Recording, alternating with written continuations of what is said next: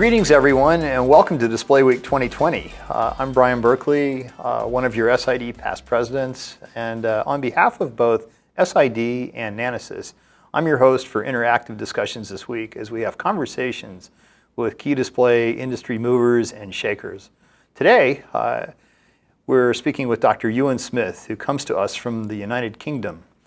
Dr. Smith is a technologist specializing in photonics, displays, imaging, algorithms, and web technologies. He has over 20 years experience in these industries and is an author on over 160 patents covering everything from OLED driving, optics, image processing, and touch technologies. Euan and I are fellow experts on the IEC Displays Standardization Committee, which is TC 110. He is the lead author of a distinguished paper being presented this week at SID 2020, which is paper 50.2. It is a landmark publication related to the evaluation of electronic display color capability, and I can't wait to talk about it, and in fact we'll do so in just a moment. First, Euan, thanks so much for joining us today, and welcome to the show. Thank you very much, and many thanks for the very kind introduction. I'll start off. First, you're working at a company called Kaptivo. Please tell us a little bit about what Kaptivo does, your role at the company, and how you've gotten involved with SID. Sure. I mean, the company's got a very long and checkered history. Like a lot of startups, we've been through a few pivots through the years until we actually found something that clicked and worked. So we started off, right in SID's ballpark. We were doing miniature holographic pico projectors. So small laser projectors, things small enough to sit in the palm of your hand. Very cool technology, and we did a load of great things along the way. We had a little processor that could do 5,000 2D FFTs per second, MEMS-based SLM devices, a whole lot of really cool display tech, which unfortunately didn't sell. So in the process of doing that, we developed a touch technology, all optical touch. And so when we kind of stopped working on the projector, we started working on the touch, and that led through to education and doing touch screens in classrooms. And what happened is that we've got a base here in Cambridge and a base in California. And we had these interactive whiteboards on our office walls all over the place. And so we should be using them for interacting with each other, right? We know how they work. But we couldn't be bothered. It's too much effort to turn the things on and get them talking to each other, and it just never worked. So instead, you draw something on a whiteboard and take a picture with the phone and send it. And we just thought, we're a bunch of optics guys, right? We should do better than this. So we pivoted again, and we started to develop basically a whiteboard camera. We did the initial development, did a Kickstarter project. It was successful, launched, and we've ended up pivoting the whole company in that direction. So it's quite a long shaggy dog story as to how we got to where we are. But basically, it was frustrations with how the current technology works, and all we really wanted was something to do a better job of taking a picture of a whiteboard, so you can share visual ideas. So that's what we do. Well, thanks for that. It's always interesting to trace the evolution of small companies. Nanosys itself is still a small company, but the ones that are successful then eventually find a path, and it's just so fascinating to see how that path works itself out in the end. Now, if we take a moment to talk about the world's current situation, COVID-19 has certainly changed the way that SID is presenting its conference this year. How has the pandemic affected you personally, and how has it affected Kaptivo? Well, how has it affected the company Kaptivo? Funnily enough, a sort of small company made up entirely of geeky engineers who probably have more of a preference for less social interaction anyway. Don't seem to have had much of a problem of switching to working entirely remotely. So, to be honest with you, I don't think we've ever worked harder and got more done in a short period of time. So, I think with a lot of people, we've switched to remote working really easily and actually found that often it works better. Not completely, we still miss some interaction, some sparking of ideas, but in terms of getting the job done, it's actually been very positive. And because we work on remote collaboration tools, it's been very positive for the business. Personally, there's lots of things I miss. Music, I see pianos and guitars and things surrounding me. In particular, I miss making music with other people. But broadly speaking, I think it's just a question of getting on with the new normal for the time being. Well, it's an adjustment for everyone. I want to turn to the topic of color metrology. I'm curious to know how your work got you involved in the concept of color metrology, which is one of the focal points of our discussion today. Sure. So really, I got started in that on my previous job. So I used to work for Cambridge Display Technology. So that's one of the early OLED pioneers. I started working there about 2000. And I was straight away had to learn about color metrology. I was brought in to be CDT's representative on this collaborative project. And one of the other people involved in it was Lou Silverstein. So he was a consultant for that project. So I learned a huge amount about color and about the reproduction of color at that time from Lou, actually, and from a lot of the stuff he was contributing to that project overall. So from there, I became the CDT company expert.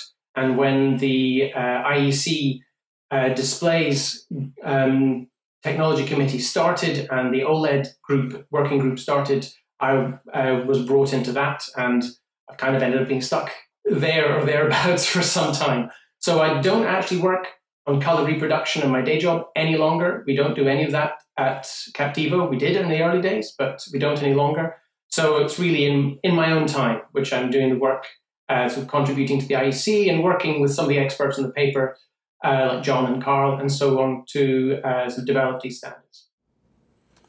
Well, let's talk about your paper, which, although you're not directly involved in color with your day job, nevertheless, paper 50.2 is just an incredible job on the part of you and your co-authors. It's a great honor for you and them to be selected for distinguished paper recognition. That designation, I'm on the program committee, that designation is given to only 5% of all papers. It's very well deserved because your paper gives a completely new way, and frankly a more complete way, of evaluating the color capability of electronic displays. Additionally, I'll point out now that there is an expanded version of this paper that was just published in the Journal of the SID, which is SID's most prestigious peer-reviewed publication. Can you give us an overview of the paper that you're going to be presenting this week? Sure, and first of all, thank you for your kind words. It's very generous of you to say all that. So the paper really expands on the work of Dr. Masaoka and others, who originally developed this CLAB gamma rings plot, and which is a transform of a CLAB into a 2D space. Everybody's used to using the CIE 1931 chromaticity diagram to describe the colors a display can reproduce. But the problem is that while it was an okay approximation to use in the past, it isn't now. Its use was based on a whole bunch of assumptions, particularly that of additivity, which often just don't hold anymore. Color's intrinsically three-dimensional, not two-dimensional. But the problem is the 3D chart, like CLAB's what's recommended by the CIE for sort of testing displays and so forth. It's hard to communicate a 3D plot. All you can see is one two-dimensional projection of it. You've got to rotate it, you've got to look from different directions, and it's hard to compare one gamut to another. And I think that's one of the reasons why people still stick to the 1931 chromaticity plot. They know what it is. It's easy to draw, it's easy to communicate in a 2D format. The beauty of the gamut rings plot, we found, was that it reduces a lot of information in the 3D CLAB gamut plot to a clear and accurate 2D plot. It's got much more information in it than the chromaticity diagram has. It doesn't show absolutely everything in the 3D plot, but it really does show everything that matters, and in a clear and accessible way. In the paper, we explore this through analysis of some real measured and synthetic display gamuts, 3 in the symposium paper, and in the JCID paper, we expand that with a bulk analysis, looking at thousands of simulations and hundreds of measurement points. And we think, importantly, the code to generate this diagram, because the algorithm behind doing it isn't trivial, we've made open source and made publicly available on GitHub. So anybody can download the code and use it to generate their own plots. I think we've become so accustomed to looking at those 1931 and 1976 chromaticity plots that a lot of people think of color as two-dimensional, but in fact, C-Lab is very much three-dimensional. It's a three-axis system. And so maybe it would help us to understand if you could explain about the limitations of 2D color representations and how your work overcomes those limitations. Sure. So the chromaticity plot, as you say, plots color without luminance. So it really was designed for specifying illumination sources, light sources, rather than color reproduction. However, our vision, A, isn't absolute in color. It's relative in color and is relative in luminance. You know, a yellow and a brown would have the same point in chromaticity space, but they're clearly different colors. We perceive them differently. So no matter how you plot it, we're used to 3 dimensions of color, RGB, HSL, the many, many variants of that. So the XY chart was fine when you have the assumption of additivity and you know what your white point is. You can work out how much red, how much green, how much blue you need to make the white. So the chromaticity plot then works. But as soon as you add in extra subpixels, for example, or more complicated drive schemes, it no longer holds. You can't make that assumption anymore. So it can be very, very misleading. I mean, in the worst case, on the bulk analysis, which we did, we saw some displays could be a factor 3 or 4 difference in color gamut volume for the same chromaticity area. Wow. So the gamut rings plot, what it does is, if you imagine slicing C-Lab into 10 slices, starting at L star of 10, going up in steps of 10 to 100. 100 is a maximum in C-Lab space. Then what you do is you flatten, squish each of those rings to make a flat plot, and you maintain the hue angle as you're doing this.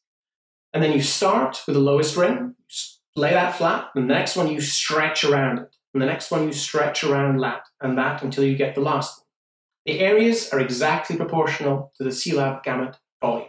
So the outer ring encloses the area of the total display gamut, and each ring encloses the area of the gamut up to the L star value that ring represents. So, for example, you can not only tell how much color a display can reproduce in total, the total color gamut volume, you can see by the spacing of the rings at what luminances, or at least what lightnesses, that color can be reproduced. So, you know, if the L star 80 ring is almost on top of the L star 70 ring, there's not many colors between 70 and 80. If they're far apart, then there's lots of colors between those L star values. So that's a really helpful explanation. Let's look at a practical application of it. For instance, if we're looking at content that has colors that are both bright and saturated, like let's say we're looking at fireworks or a volcano nature scene, or there's tons of CGI content these days that with content that's both bright and saturated. How does your work help display metrologists understand the capability of the display? So if you, at a glance, you can just look at the spacings of the ring. So if you care about colors at the very brightest luminances, at the top end of the display's capability, you're looking at colors at the top end of the lightness scale, the C-Lab lightness scale. And you just look at the spacings of those outer rings. If there's lots of space between the outer rings, then you know there's lots of color capability there. Now, the plot does not tell you exactly what colors it can reproduce, but what it does do, because of volume, there's not many displays, you can't produce the gray line up the middle. And so volume tends to extend from the center. So generally, the wider apart one of the rings, the more capability the display will have to display saturated colors in that band. And I think it's quite remarkable because in the paper, you've shown some images where if you only look at the 2D plot, it looks as though there's quite a bit of color capability, but that chromaticity range becomes quite limited as you get to the higher luminance levels. So there's a bunch of information there revealed that you wouldn't otherwise see. That's one of the things that I found to be very revealing based on your work and that of your co-authors. Another thing that you had mentioned earlier was hue angles. So what about the alignment of hue angles and their consistency over the range of different luminance levels? So the hue angles are maintained. between CLAB and the gamut rings plot. So if you want to know what the color capability is of a particular hue angle, say in the blue, you just look at that same angle on the gamut rings plot, and you just look at how far apart the subsequent gamut rings are from each other as you go up through the lightness scale. So you can see if they're far apart at the bottom, you've got lots of color capability there, not so much at the top, or the other way around. I've also seen some plots of real displays that were measured where the hue angle did not align. For example, peak red based on the CIE chart, but the peak red of that display is not on axis with the CLAB red. So that's also revealing. Do you maintain trueness, if you will, of color or accuracy of color as the luminance level changes? Yeah. Well, after decades of evaluating color capability using 1931 and 1976 chromaticity charts, I can say that your work and the work of your co-authors, along with the great work of Dr. Masaoka, they've totally changed the way that color evaluation can be done and should be done. And so I'm wondering if you think that the 1931 and 1976 coordinate charts will eventually be replaced with 3D color representations. For the purpose of evaluating display performance, I hope so. A chromaticity plot is still useful for characterizing the color of different emitters or evaluating the potential of a given set of subpixel colors. But the potential is the important word here, because the gap is that a display engineer may have these three emitters to choose to make a display, or these three color profiles. But it's up to them whether they then add a white pixel or other color pixels, or how they then adjust the gamma curves, how they pick the white point, and so forth. So the chromaticity plot can show you potential and help you choose, but in terms of actually evaluating the performance of a real display, you have to use something better. A CLAB is the recommended space in which to do so, and the gamut rings makes interpreting CLAB a lot easier. Okay, well, more generally, we have a broad audience here. I wonder what you feel is the most exciting advance you've seen in your technology in the past year. The technology I'm mostly involved in these days is a lot of web technologies and things like that. So I'm excited about being able to compile complex maths to run in the browser. But many people are not necessarily going to be particularly excited by that.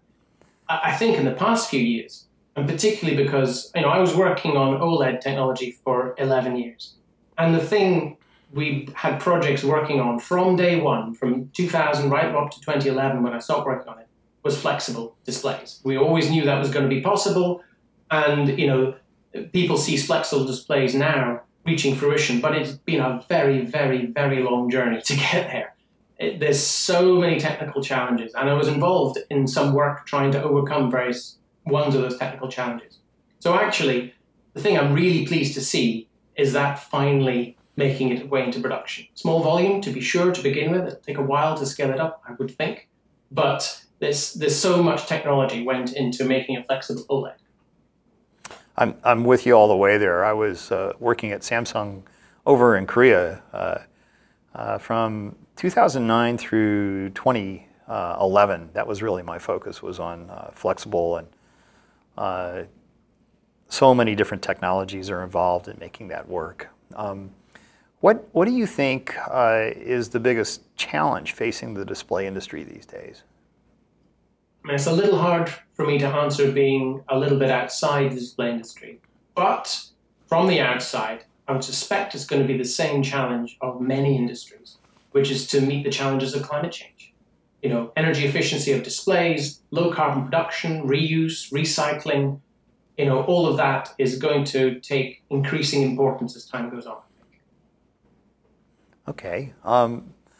You're an entrepreneur, so are there any stories or lessons you would like to share with an entrepreneur getting started based on your journey in growing Kaptivo? Well, as you will have gathered from the initial discussion, it wasn't exactly a straight line from starting point to where we got to. And a lot of successful companies do not end up being successful with the thing they started with.